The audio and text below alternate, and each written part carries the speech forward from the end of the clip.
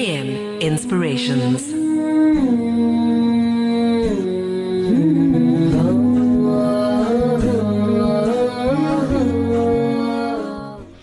Assalamu alaikum and welcome back to AM Inspirations. I have a beautiful poem titled The Beauty of the Beard, and it is by Tushar Imdad ul Haqi Bouiya. Okay, so it's a bit of a complicated name there, but inshallah I hope you're going to it's really a beautiful a poem, and I really want us to take heed of this because it is something that we are faced with all the time. So it goes as follows. I came to eat dinner in the halls of residence at college one day last year when two sisters started laughing at me. I had some food stuck in my beard. They went on to innocently and honestly mock my beard, saying it was messy, unnatural and unhygienic. Little did they know the rage that I felt as a result of this, and I channeled this rage by unleashing my anger through my pen, and out came this poem. Glorified be he who beautifies women with long locks of hair, and men with long beards. There is beauty in the beard, there is beauty in the beard.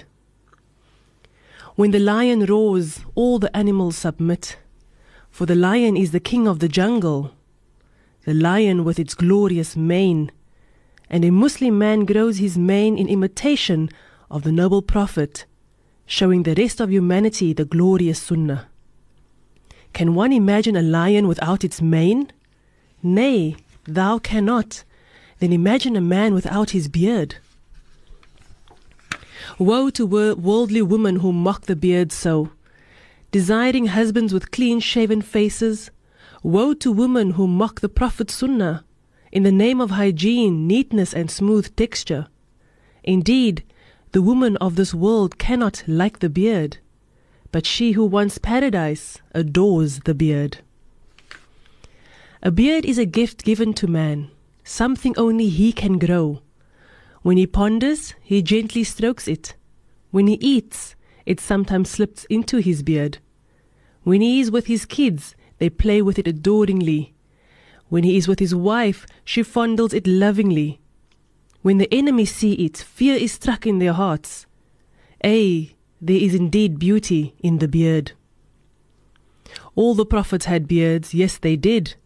Muhammad had a beard so big, so big. All the companions had beards, oh yes, oh yes. All the sages had beards, I know, I know. All the wise have beards, the 'tis true, 'tis true. All the pious have beards, you see, you see. All the Muslims have beards, if only, if only.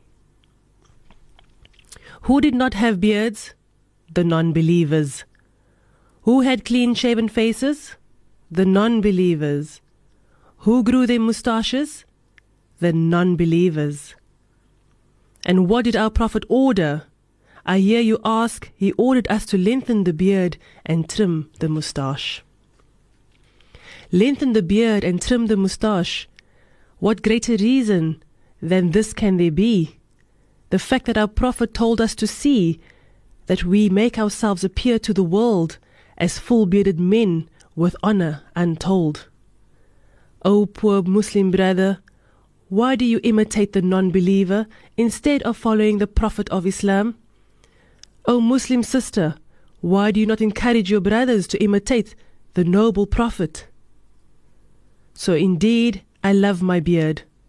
I adore the curls and tangles, which no oil, gel, or superglue can even straighten.